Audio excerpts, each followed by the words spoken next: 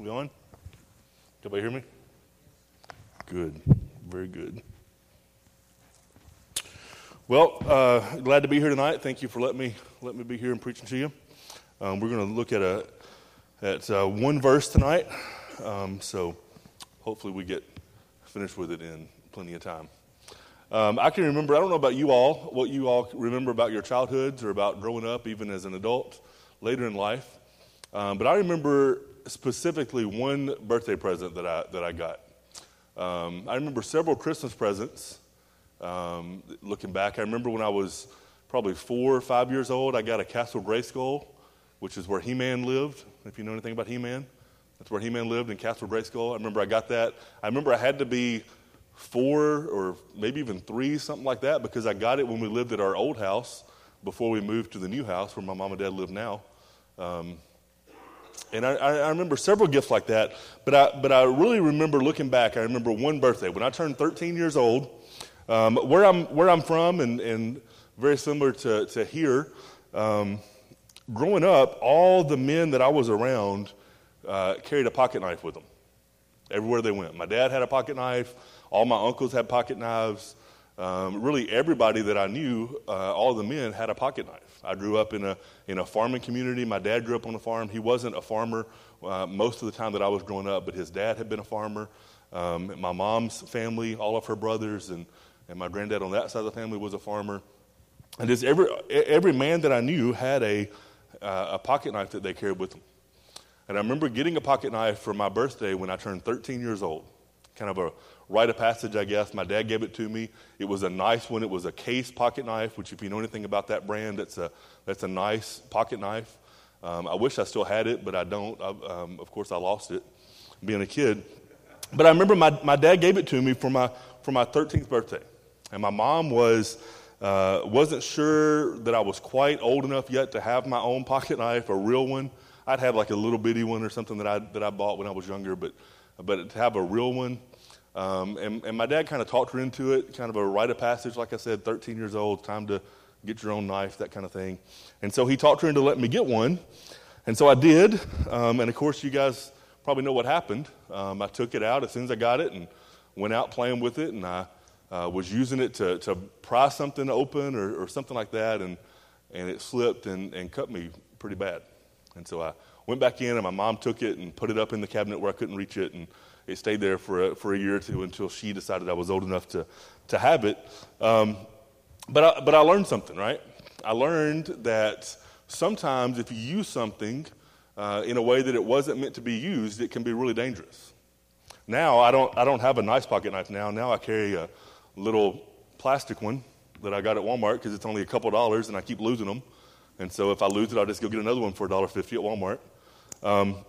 But usually, this one doesn't because it's pretty new, but usually it'll be broken. The end of it will be broken off because I've tried to use it as a pry bar or a screwdriver or something and break the end of it off. But I learned that day that when you use something for a purpose it wasn't made for, it can often be really dangerous, right? And other things are that way too. Electricity is that way, right? Electricity is really good, so good in fact that when the power goes off, we don't really know what to do. We're scrambling to find candles or flashlights and hope it's not going to be too long. And what are we going to do now that we can't watch TV, or how are we going to pass the time? Those kind of things. And yet, electricity, if the wires get messed up, get frayed, there can be sparks, and they can even burn houses down, burn buildings down. It can be really dangerous if you don't know what you're doing with it. My dad used to be an electrician, and I used to think I knew something about electricity. And I remember my dad telling me one time that sometimes you know just enough about something to be dangerous with it, right? You know just enough to think you know more than you do. And if you're doing something with electricity, it can be really dangerous. Medicine's that way, right? Obviously, medicine's good, and yet medicine can also be dangerous if it's taken the wrong way or abused or people get addicted to it. We just had a meeting here a couple of weeks ago about that, right? About heroin and other opioids, but opioids are good. They were created as medicine, pain medication, things like that. But when they're abused, they become dangerous. Fire's that way, right? Fire can be tamed and used. The reason that our cars go up and down the road is because of thousands of explosions, controlled explosions inside of our cars every minute that makes our cars go. But again, if it gets out of control, then it can be really dangerous. Sometimes things can be dangerous even if you use them the right way. I've got a scar on my hand where I cut it with a razor knife when I was opening a box at a place I used to work, and the knife slipped and cut me, and I was using it the right way. But the point is that if you use things for a purpose that they weren't made for, oftentimes they can be really dangerous. And the Bible talks about this in 1 Timothy chapter 1. 1 Timothy chapter 1, Paul's writing it to Timothy. It's called 1 Timothy because it's the first letter he wrote to Timothy. But in chapter 1, starting in verse 8, listen to what Paul says. He says, "Now we know the law is good if one uses it lawfully." We know the law is good if you use it lawfully. Understanding this, that the law is not laid down for the just, but for the lawless and the disobedient, for the ungodly and sinners, for the unholy and the profane, for those who strike their fathers and mothers, for murderers, the sexually immoral, men who practice homosexuality, enslavers, liars, perjurers, and whatever else is contrary to sound doctrine, in accordance with the gospel of the glory of the blessed God with which I have been entrusted. Paul tells Timothy and the church here in Ephesus, where Timothy was at the time, he tells them the law is really good. God gave us the law, and the law is good if you use it lawfully. There's kind of a play on words there, right? The law is good if it's used lawfully. What he's meaning is the law is good if you use it rightly, if you use it the way that God meant for it to be used. The Holman Christian Standard Bible says the law is good if it's used legitimately. That's a good translation. That's a good word. If it's used legitimately, if it's used the right way, the way that God meant for it to be used. But what that means on the other side is, if it's used unlawfully, if it's used wrongly, if it's used illegitimately, then it can be bad, right? The law is good if you use it rightly, but it can be bad if you use it badly. It can be bad if you use it unlawfully. It can be bad if you use it not in the way that God meant for it to be used. And in fact, like fire or electricity or pocket knives, the law can be deadly if it's used wrongly. The law can be deadly if it's used wrongly. The reason is because when we try to use it wrongly, we're trying to make it do something that it wasn't ever intended to do. The pocket knife became dangerous and possibly could have been deadly, depending on how small I was or how big it was or that kind of thing. But it became dangerous and maybe even deadly when I tried to use it for something it wasn't meant for. When I tried to use it as a pry bar or as a screwdriver or something like that instead of what it was meant to be used for. In the same way, the law becomes dangerous, the law becomes deadly when we try to use it for something that God didn't design it to do. So tonight, in the next few minutes, I want to do one thing. I want to look at maybe two ways that sometimes we use the law wrongly, and kind of talk about that for a few minutes. And then I want to suggest two ways that the law should be used. Two ways that the law ought to be used. Two ways that the law can be used rightly, legitimately, lawfully, what its true purpose is. But so first of all, how do we use it wrongly? Well, the first way that we use the law wrongly is sometimes we try to pride ourselves on knowing it.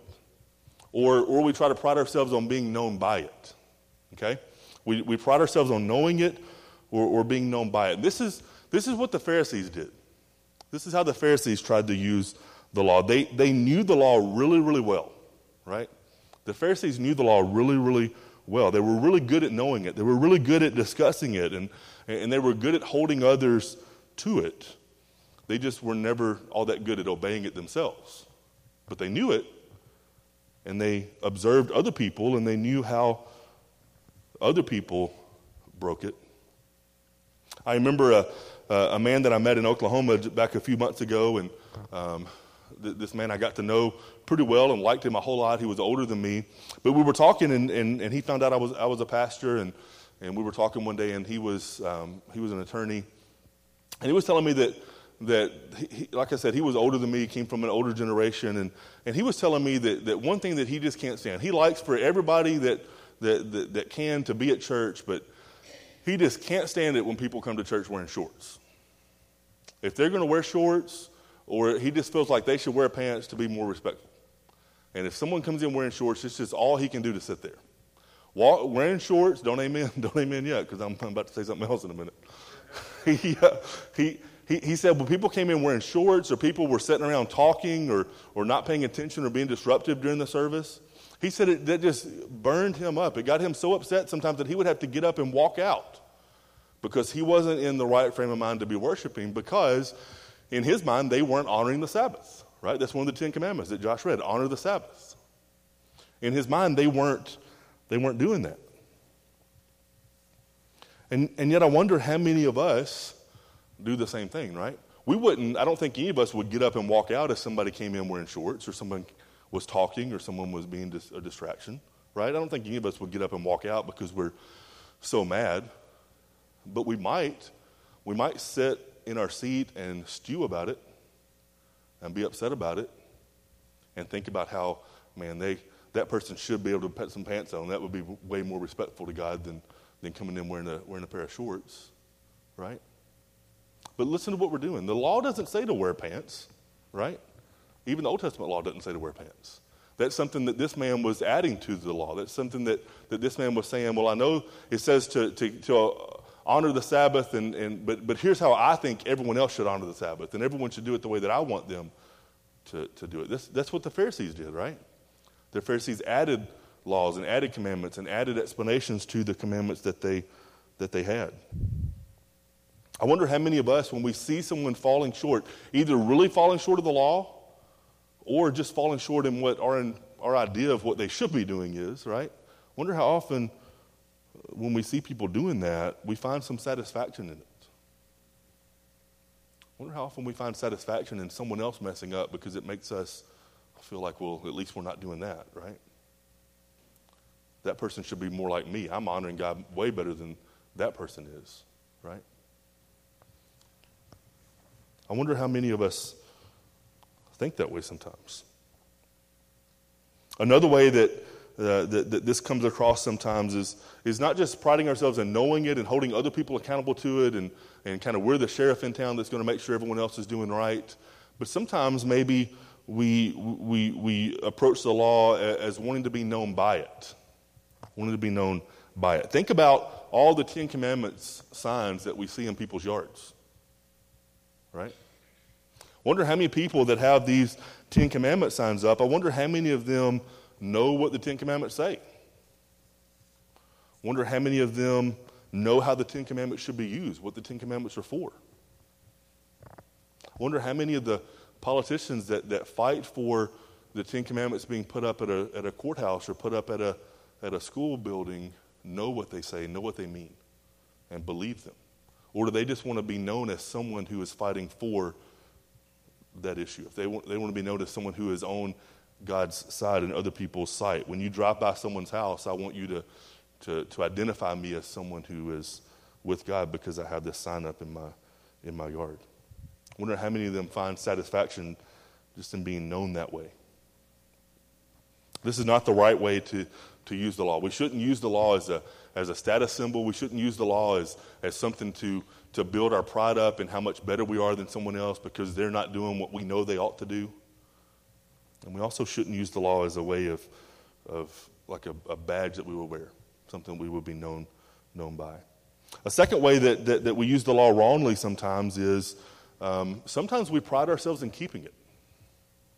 Right? Sometimes we pride ourselves in keeping it, or at least sometimes maybe we pride ourselves in trying to keep it, and how hard we try to keep it. This is how many of the Jewish people tried to keep the law.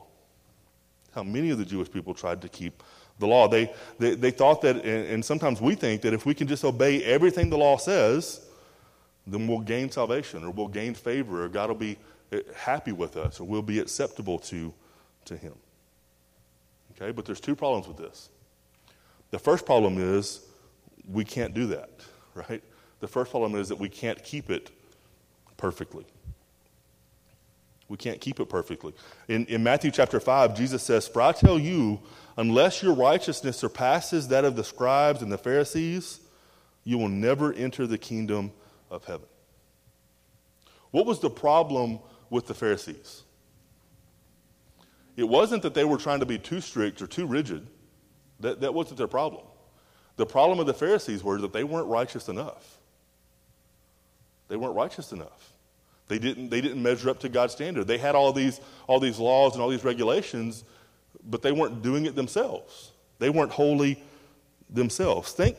Let's think for a minute just through the list of the 10 Commandments, okay? Don't say anything out loud, but just think through these as I read them out. Think through the list of the 10 Commandments, okay? Only worship God, right? Some of y'all may have them memorized already, but only worship God. Don't have images. Don't misuse God's name. Honor the Sabbath and keep it holy. Honor your father and mother. Do not murder. Do not commit adultery. Do not steal. Do not give false testimony. Do not covet. How many of those 10 have you kept? Just kind of thinking back through your life. How many of those 10 have you kept? Before you answer, though, think about this. Think about Jesus' Sermon on the Mount in Matthew 5, 6, and 7. We're familiar with it. Remember in that sermon, Jesus says that if you've ever been angry with someone, then you've committed murder in your heart, right? Remember, Jesus says that if you've ever lusted after someone, then you've committed adultery in your heart, right? How many of them have you been able to keep in your life? If your answer is anything other than 0, then you should go back and think through the list again, right? If you answered anything other than 0, you should go back and think through the list again. The truth is that none of us have ever kept even one of the commandments in our lives. We haven't gone our whole life even keeping one of the commandments. We've broken all of them. And to take it even a little bit further, if you still don't think that's true of you, listen to what James says in James chapter 2. He says, "For whoever keeps the entire law," the whole thing, right? Not just the 10 Commandments, but the whole thing. "Whoever keeps the entire law, yet fails in one little point, is guilty of breaking it all." If you've only broken one small commandment, no matter how small it is, James says that we're guilty of breaking all of it. If we think the right way to use the law is to obey it as a means of getting God's favor, of getting God's acceptance, then that's really bad news, because you haven't done that. If that's the way to use the 10 Commandments, if that's the way to use the law, then that's bad. That means you don't have God's favor and you don't have God's acceptance because you haven't kept the law, right? That's bad. One commentator says this, listen. He says, "The law is bad when unlawfully used. It's bad for the man who cannot obey it, for it plunges him into despair.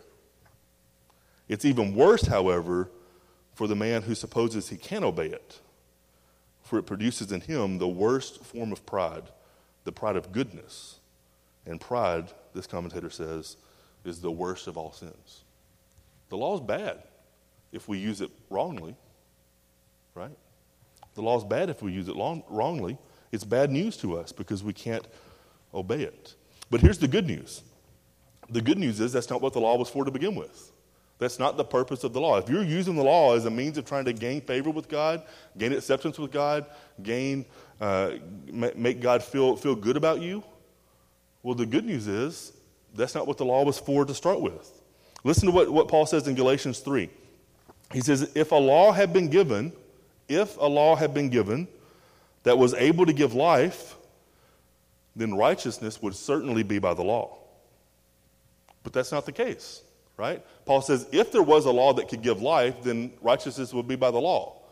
But there's not a law that can give life. God never gave us a law that was able to give life. The law was never meant to give life.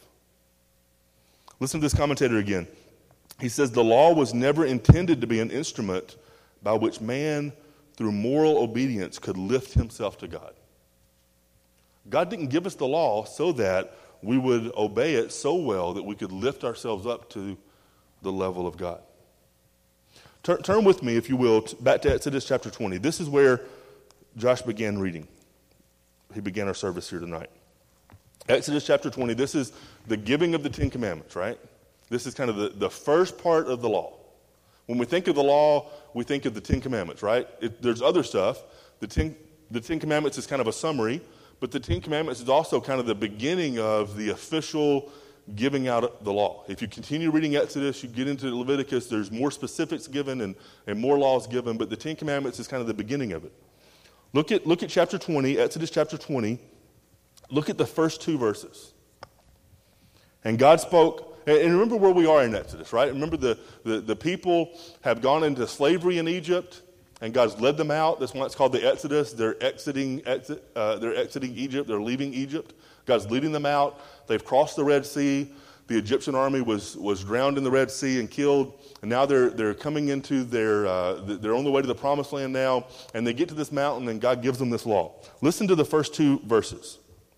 And God spoke all these words, saying, I am the Lord your God, who brought you out of the land of Egypt, out of the house of slavery. What do you notice there?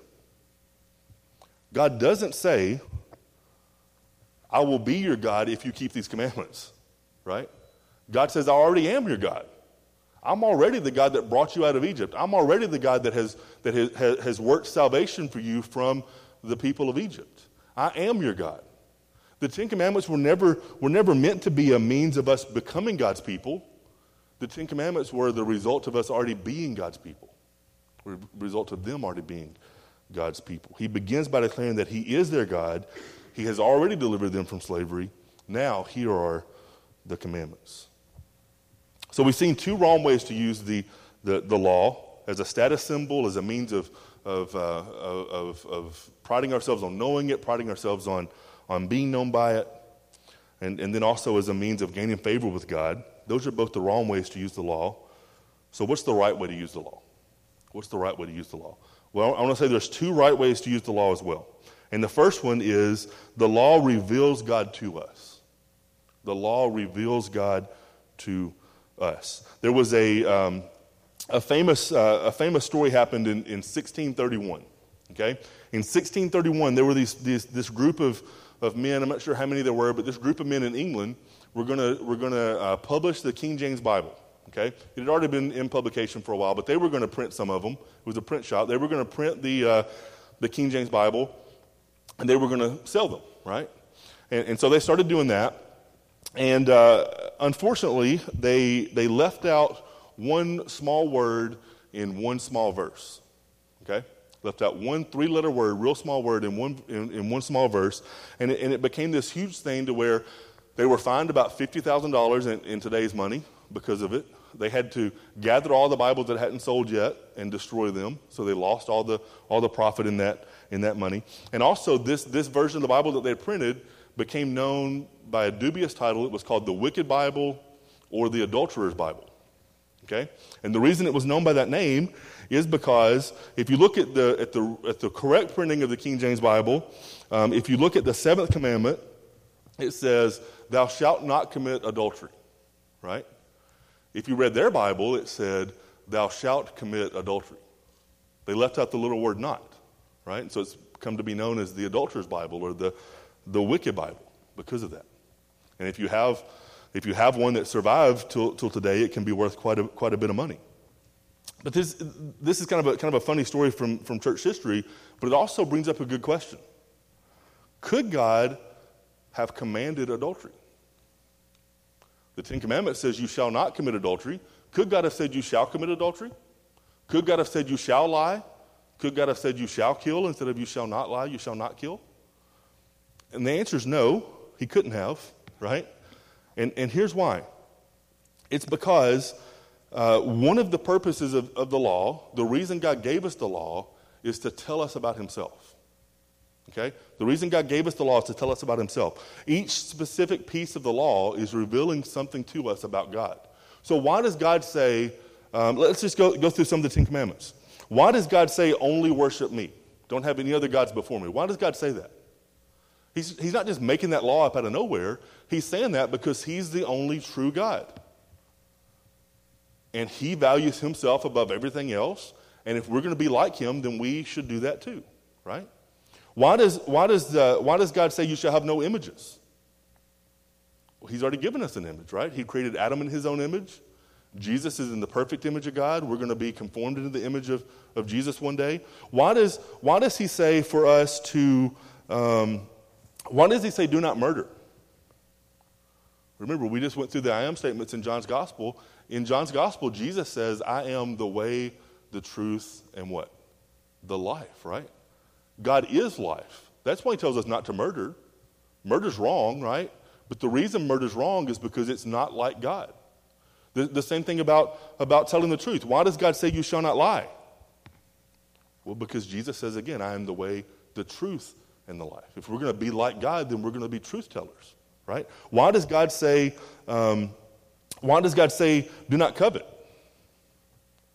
Because God's trustworthy. We can trust him to give us all that we need. God provides for us, and so we don't need to be looking at what other people have, right? Why does God say do not commit adultery? Because God's faithful, and he always does what he says, and he always keeps his promises. So if we're going to be like God, then we're going to do these things. And in fact, the whole law really could be summarized as be like me. Well, what does it mean to be like you? Well, it means don't kill, and don't murder, and don't lie, and don't bear false witness, and those are the same thing. And don't covet, and don't commit adultery, right? It means to keep the law. That's why God gave us the law, because it teaches us about who he is. One way that we use the law rightly, legitimately, lawfully, is that when we read it, when we come to passages of Scripture that are law, we should be thinking and asking ourselves, what is it in this commandment? What is it in this group of commandments? What is it in this law? What does it reveal to us about God's character? And then we should rejoice in the goodness of God that we see there. The law reveals God to us. The second thing the law does, the second way to use the law rightly, is the law leads us to Christ. The law leads us to Christ. The law was never meant to be a way for us to gain salvation, a way for us to obey it and gain salvation or gain favor with God. The law was meant to lead us to Jesus. Listen again to Galatians 3. A little bit down from where we read before, in verse 24, Paul says this. He says, the law then was our guardian until Christ, so that we could be justified by faith. The law was our guardian until Jesus, so that we could be justified by faith. Some translations say that the law was a tutor that leads us to Christ, a tutor that leads us to Jesus. Well, how does this work? How does the law lead us to Jesus? How does the law lead us to Christ? I wrote it down here because I like the way that John Calvin explains it. Listen to what he says. He says, the law is like a mirror. Okay? The law is like a mirror. In it, we contemplate our weakness, then the iniquity arising from this, and finally the curse coming from both, just as a mirror shows us the spots on our face. When we look at the law, we see ourselves the way that we really are. Just the way that if you look in a mirror, you see your face the way that it really is. When we look at the law and we compare ourselves to it, we see our own shortcomings, is what he's saying. We see our own sins. When we see God says don't lie, and I know that I have lied, well, I see that I don't measure up to God's standard. The law acts like a mirror. We see ourselves the way that we really are compared to God's righteousness and his demands. We see our own sinfulness. Martin Luther says this. He says it a little bit more starkly. He's picking up some imagery from Jeremiah chapter 23. In Jeremiah 23, Jeremiah says, is not my word like fire? This is the Lord's declaration, and like a hammer that pulverizes rock, right? So in Jeremiah 23, Jeremiah is saying that God's word, the law, is kind of like a hammer that pulverizes and beats rock, okay? And then listen to what Martin Luther says. He says, the law is the hammer of death, the thunder of hell, and the thunder of God's wrath to bring down the proud and shameless hypocrites. As long as a person thinks he is right, he is going to be incomprehensibly proud and presumptuous. This monster of self-righteousness, this stiff-necked beast, needs a big axe. And that is what the law is, a big axe. Accordingly, the proper use and function of the law is to threaten until the conscience is scared stiff. Luther said that if we're going to be saved from our sins, first we have to kind of come to the end of ourselves in our sins. We have to kind of, in one way you might say it, we have to kind of be destroyed in our sins, right? He says we need a big axe to kind of cut us down to size, you might say, right? He says that's exactly what the law is. When we look at the law, we see ourselves the way that we really are. God uses the law to prove to us our sinfulness. We can't get away from it. To lead us to complete and utter despair in ourselves. He uses the law to prove to us that we need a Savior.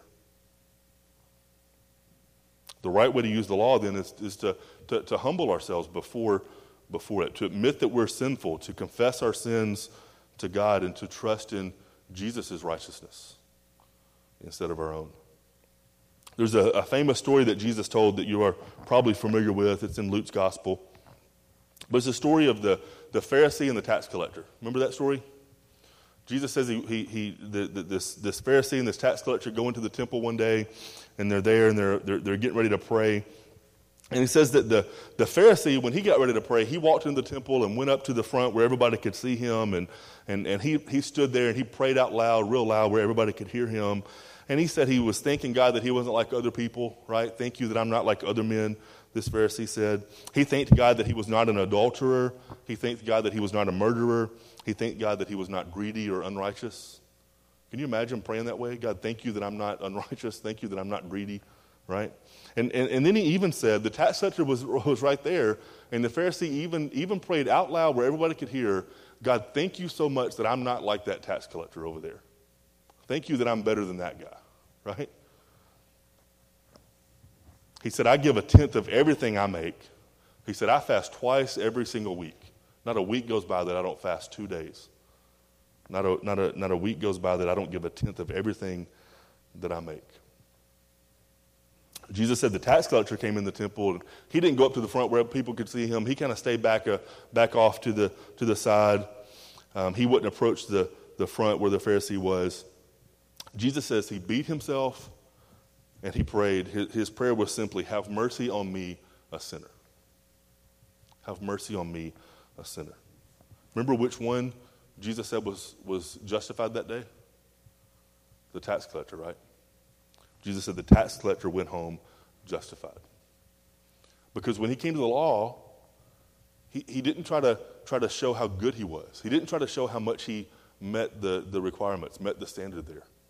But in the tax collector's life, the law showed him how much of a sinner he was. Showed him how much he needed the mercy of God. We should use the law that way in our own lives also. Let it humble us, let it prove to us what Isaiah says is true, that even our best deeds, even our best works are filthy rags before God.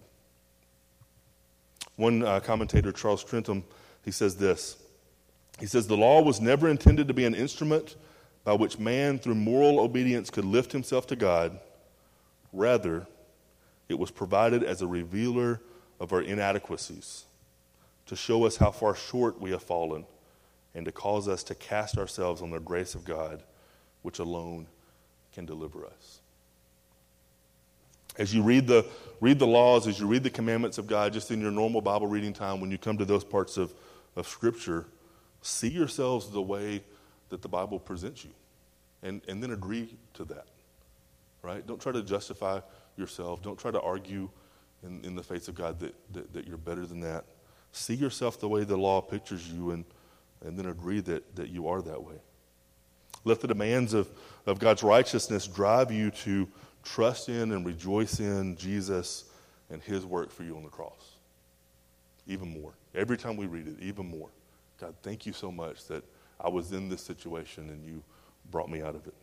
Rejoice that God's provided a way for you to be his son, for you to be his daughter through Jesus. As I was thinking through these things, I kept thinking of this hymn. I want to close with this last verse. It says, not the labors of my hands can fulfill the law's demands, right? Nothing we do can fulfill what the law requires of us. Not the labor of my hands can fulfill thy law's demands. Could my zeal no respite know? Could my tears forever flow? All for sin could not atone. You must save, and you alone. Let's pray. Father God, we are so thankful to you tonight. God, what a good God you are to us. What a good Savior you are to us.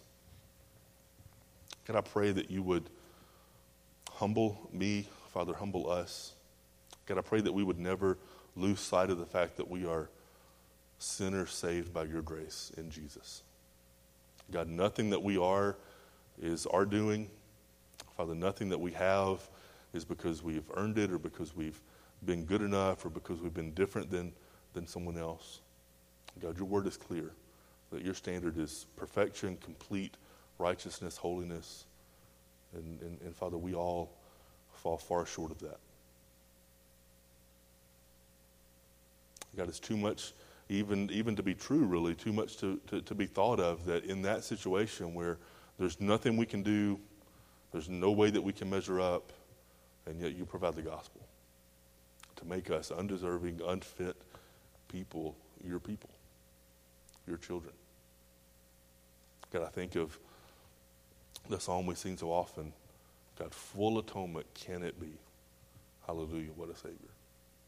God, we thank you so much for Jesus, our Savior. It's in his name we pray. Amen.